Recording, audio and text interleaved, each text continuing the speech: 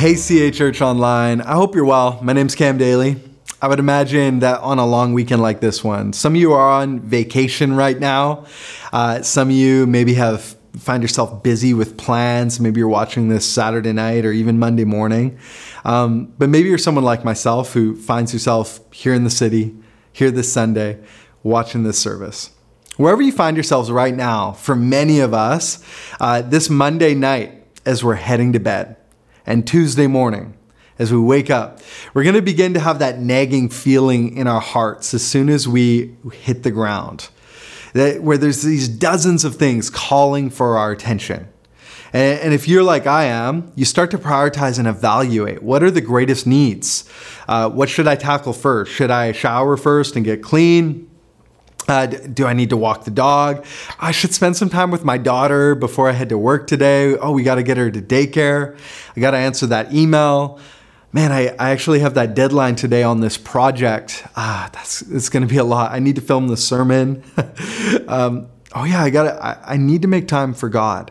I haven't talked to Jessica yet. How am I getting to work? Am I Ubering? Am I driving? Am I taking transit? I'm sure you can relate.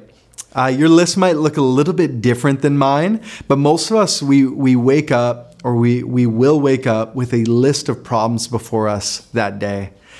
And, as you're considering and evaluating, what's the most important thing for me today? What if I told you that our biggest problem today wasn't whether, you need to pay your bills. It wasn't whether you should go on that jog and focus on your physical health. It's important. It wasn't even maybe the relational problems that are before you right now. What if I told you your biggest problem today was a spiritual one? In today's amazing story of Jesus, we see that Jesus looks past the list of our life. And even appears that, he actually looks past the most pressing issue for the man who is in the story. He is paralyzed, and yet he identifies this man's problem not as a physical one, but a spiritual one. I believe as God peers into our life, the problems he'll identify with us are not just these physical ones, but spiritual ones that have manifested themselves as the list that's before us today. And so if you're willing, would you turn with me to Mark chapter 2? We're going to look at verses 1 to 12. It's in the latter third of your Bible, just after Matthew, before Luke and John. Mark 2, verses 1 to 12. It tells the story of this man who was lowered through the roof. It says this: when Jesus returned to Capernaum several days later, news spread quickly that he was back home. Soon, the house where he was staying was so packed with visitors, there was no more room, even outside the door. And while he was preaching God's word to them, 4 men arrived carrying a paralyzed man on a mat. They couldn't bring him to Jesus because of the crowd, so they dug a hole through the roof above his head, and they lowered the man on his mat right down in front of Jesus. Seeing their faith, Jesus said to the paralyzed man, "My child, your sins are forgiven." Some of the teachers of the religious law who were sitting there, they thought to themselves, what is he saying? This is blasphemy. Only God can forgive sins. Jesus knew immediately what they were thinking. And so he asked them, why do you question this in your hearts? Is it easier to say to the paralyzed man, your sins are forgiven, or stand up, pick up your mat, and walk? So I'll prove to you that the Son of Man has authority on earth to forgive sins. And then Jesus turned to the paralyzed man and he said, stand up, pick up your mat, and go home. And the man jumped up, grabbed his mat, walked through the stunned onlookers. Can you imagine being one of them? It says they were all amazed and praised God, exclaiming, "We have never seen anything like this before." Wow. What a story. What a story. Let's pray.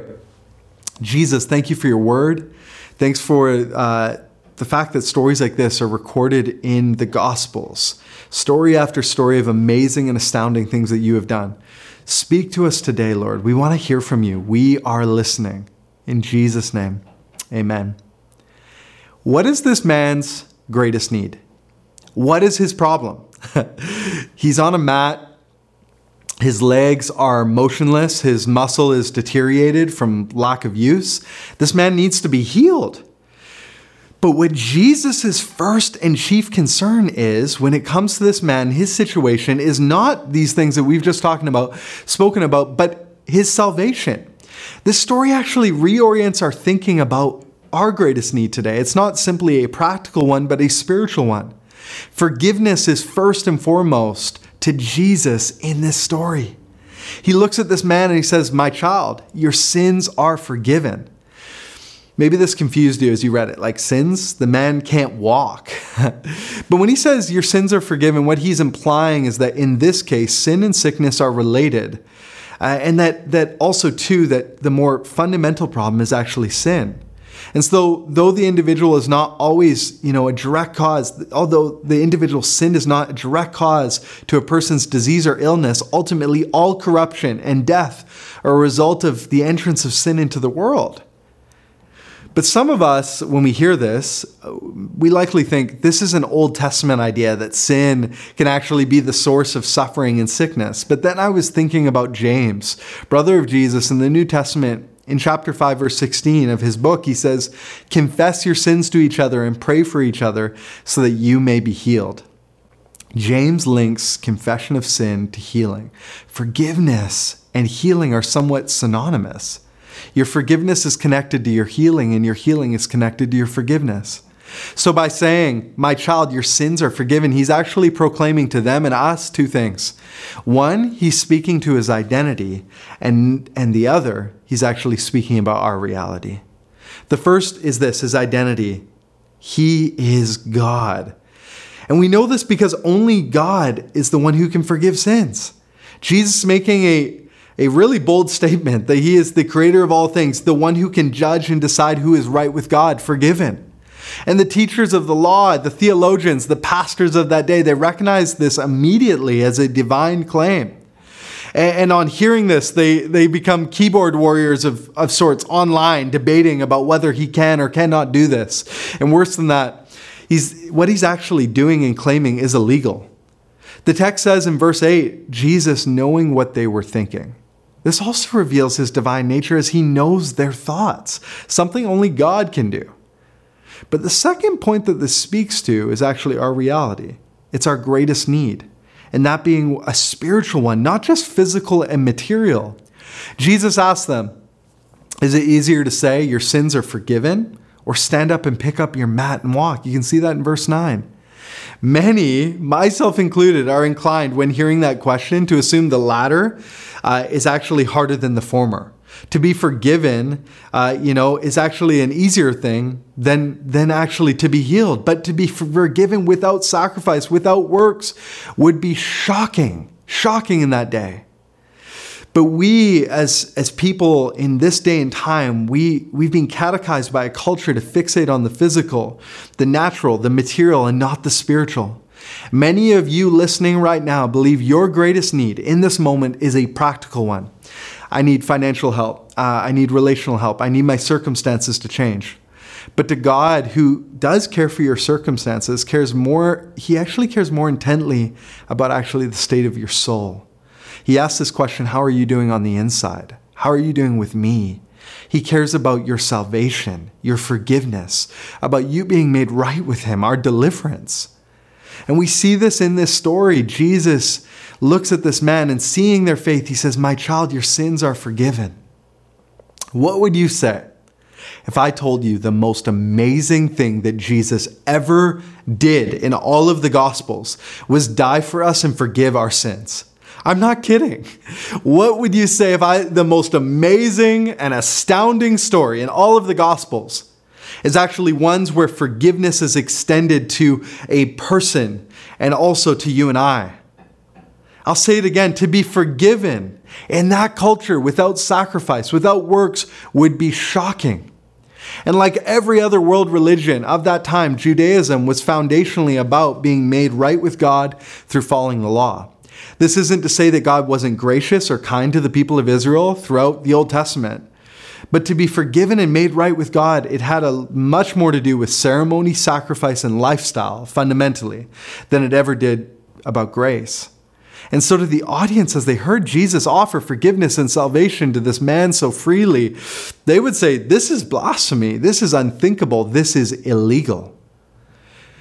And as we consider the amazing stories of Jesus throughout this series, I think it would be a complete swing and a miss if we didn't stop and consider how profound and astounding it is that Jesus Christ of Nazareth forgives our sins and makes us right with God. That Jesus wants to forgive you and can forgive you. Paul explains how this is possible and could be true in Romans chapter 3, 23 to 26. He says, for everyone has sinned. We all fall short of God's glorious standard. And yet God, in his grace, freely makes us right in his sight. He did this through Christ Jesus when he freed us from the penalty of our sin. For God presented Jesus as a sacrifice for sin. People are made right with God when they believe that Jesus sacrificed his life, shedding his blood. This sacrifice shows that God was being fair when he held back and did not punish those who sinned in past times. For he was looking ahead and including them in what he would do in this present time. God did this to demonstrate his righteousness, for he himself is fair and just, and he makes sinners right in his sight when they believe in Jesus. Paul couldn't make this any more clear, and I want to remind us of this one more time. The most spectacular, astonishing, and amazing thing that Jesus has done for you and I is not actually healing, although that's incredible, but it's actually forgiveness. He has provided for us rather than us being punished for sin. He died in our place for our sin, and this simple truth should not pass you by this morning or whenever you're watching this. Your and I's greatest problem is not primarily practical, material ones, but spiritual ones. We need Jesus. We need forgiveness of sin. We need to be made right with God. And is it actually possible that your problem right now in your life could actually be solved through the person and work of Jesus on the cross through belief? I'm just putting that out there. So the application for us today is simple. Believe. If you've never placed your faith in Jesus, trust in him. Today, get right with God. If you're someone who has known Jesus for a long time, could it actually be that the answer to the problem you are facing is actually a spiritual one as well? I want to give you a moment to consider that, to really just think about it for a second. Do I need to give my life to Jesus? Do I need to go before Jesus and trust him with whatever it is that I'm facing? Let me pose another question for you. Could it be that your friends, your coworker, your neighbors, their greatest need is also not just practical, material, an everyday kind of thing? Could it be that your friend's greatest need is also a spiritual one? See, the story just doesn't speak to individuals' needs for God and how it was met, but it also speaks to the importance of tenacious friends, willing to do just about anything to see their friend come to and be with Jesus. Many of you, you pray for your non-Christian friends' needs, their financial needs, their relational needs, their health needs. And we as staff, we actually get prayer updates every single month with just dozens of requests that you guys have sent in. And week after week, we pray for these things. And honestly, we're glad to. But week after week, 99% of the time, the needs that are brought before us are practical needs. Someone is sick, someone's in need, a friend of yours is facing some kind of challenging circumstance. And it struck me as I was praying for these things, whether these individuals' greatest needs were actually the things written on these pages. Could it actually be that your friend's greatest need, dare I say, is not actually to be healed from cancer, but actually to be saved eternally by Jesus Christ? Like, think about it for a moment. And I think the challenge for us today is this: to what lengths would we go to carry those in need, our friends and family, to Jesus? Would we push through the crowd? Would we climb through the window? Would we carry our friend onto the roof? Would we dig through the thatch and the mud and the hay? Would we find a rope just to lower our friends to the feet of Jesus Christ? And why don't we? I think maybe it has to do with our faith. If you look at verse 5, it says, seeing their faith, Jesus said to the paralyzed man, "My child, your sins are forgiven." Seeing their faith, their belief, the belief of the friends, it actually changed the situation. It moved the heart of Jesus to forgive and heal. Theologically, we probably struggle with this. We've made much of the sinner's prayer and the personal raising of the hand. And I'm not saying those aren't powerful and personal moments with God, the God of the universe. But it's interesting as we consider, and we know that God alone can save, but in this text, Jesus is actually moved to forgive the man based off the faith of the friends. I want to theologically fact check this idea. And I considered another amazing story of Jesus, the Roman centurion. He comes to Jesus asking that Jesus would heal his servant who is ill. Jesus is so impressed with the centurion's faith. He says, "I haven't seen faith like this in all of Israel." And because of this, he feels so compelled. He actually heals the centurion's servant, even though that servant, that person who is ill, was not present in that moment or in that room.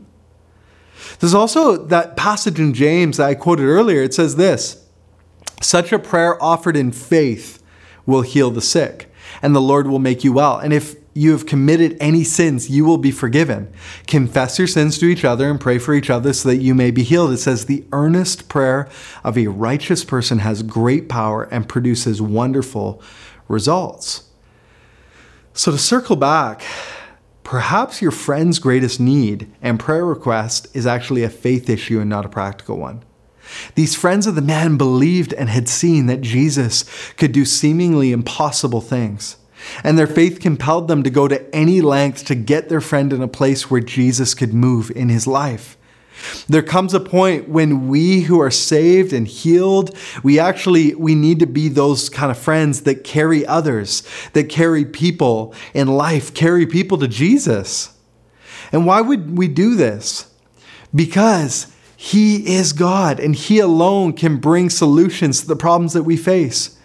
When do we stop caring for and carrying one another? Why have we created such a dog-eat-dog, fend for yourself, look out for number one kind of world? And when did we stop carrying each other and caring for one another? Even the best of us sometimes have moments in our lives where we need community and we need good friends to carry us.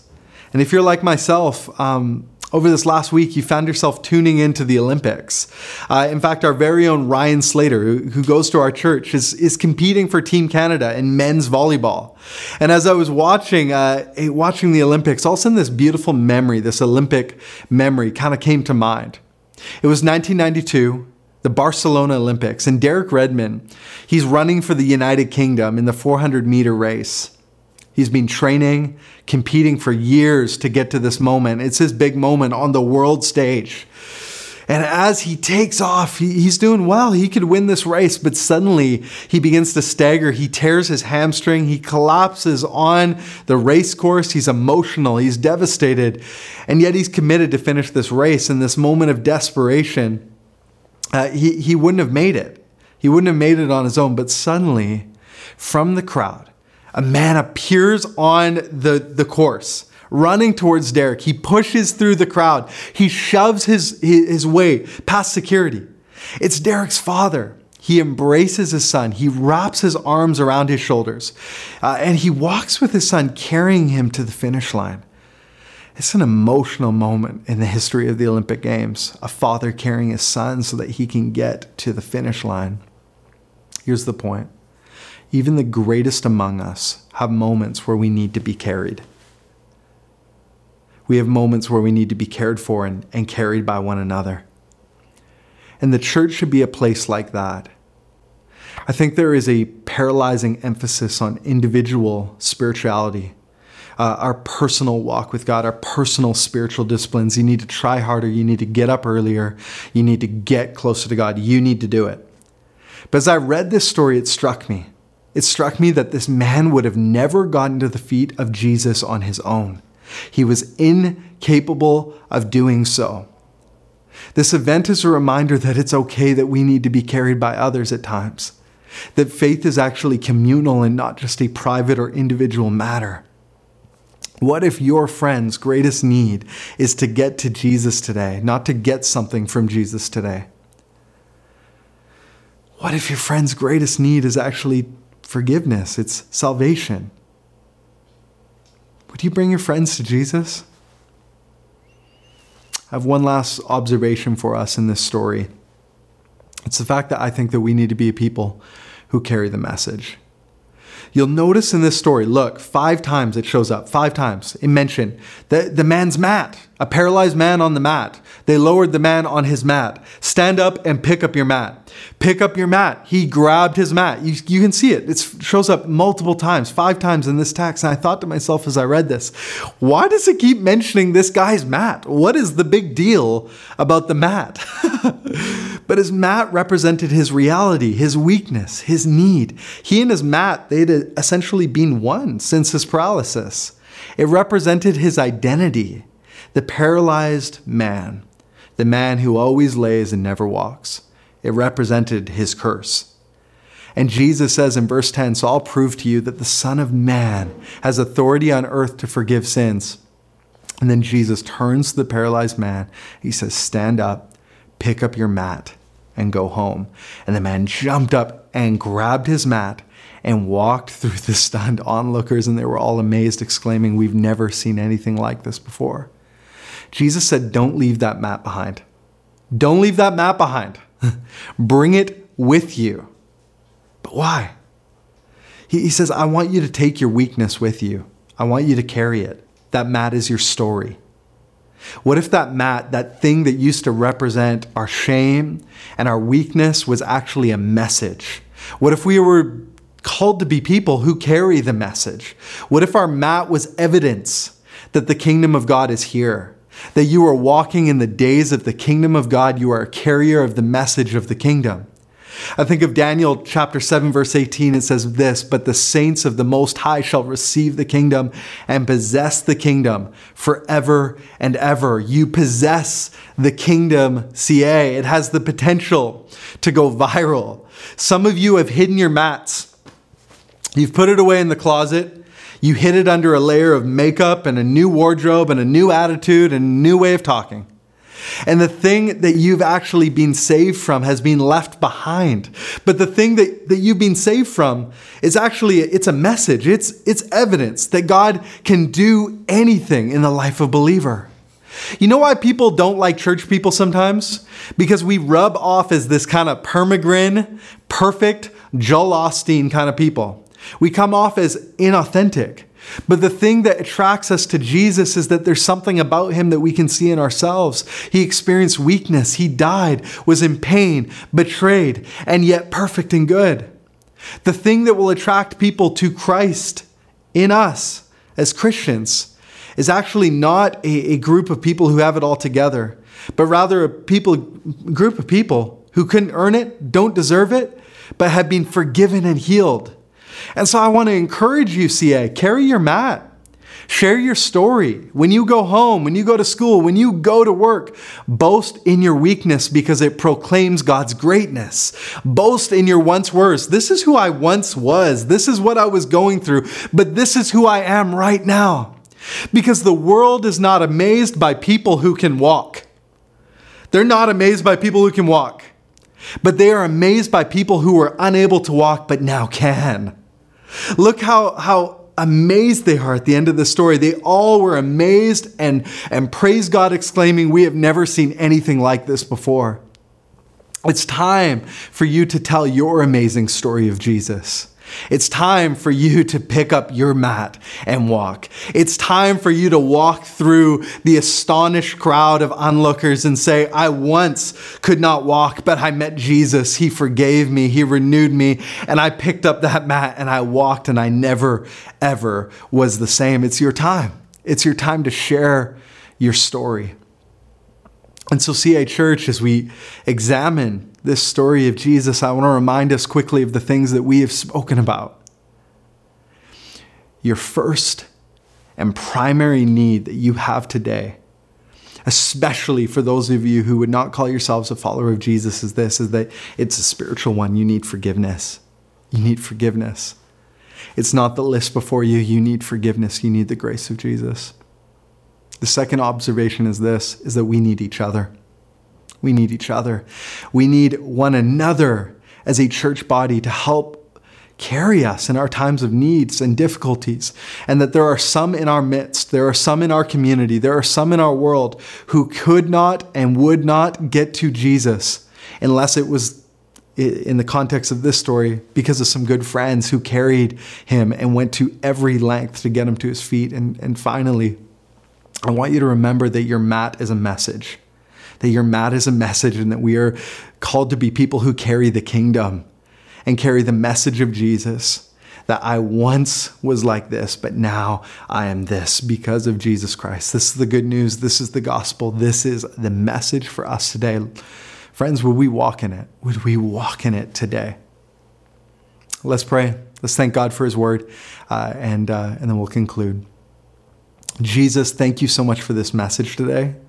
God, thank you for this amazing and astonishing story of how you were interrupted in the middle of a sermon. And yet, in the middle of that interruption, you moved in a profound way in the life of a man who was hopeless and helpless and in need of you. Jesus, I pray we would learn from this man today, and we would learn from this story that Jesus, our most fundamental need, is the forgiveness, it's the grace, it is the mercy and the kindness that comes from the cross and your resurrection. I just sense in my spirit right now that there are some of you who are listening. You've all but given up on God. You are frustrated because he has not come through for your healing like he has for this man. And yet I think Jesus, by his Spirit, wants to remind you right now of this fact, that you are forgiven, that you are loved, that he died for you, that you are eternally saved. Jesus, would you capture our hearts with the gospel once again?